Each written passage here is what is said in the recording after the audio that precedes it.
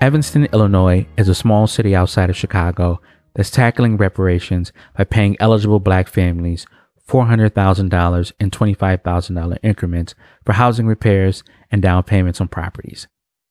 According to the Federal Reserve, the average white family has about 10 times the wealth of the average black family. This means that black families do not have access to opportunities such as home ownership, which contributes to the large wealth gap in America. Black families were once offered 40 acres and a mule by Union General William Sherman, but that promise has not been fulfilled for over 156 years. So Evanston is the only city to pay some form of reparations, as Congress have been debating over funding for the study of reparations and the impact of slavery outlined in the H.R. 40 bill.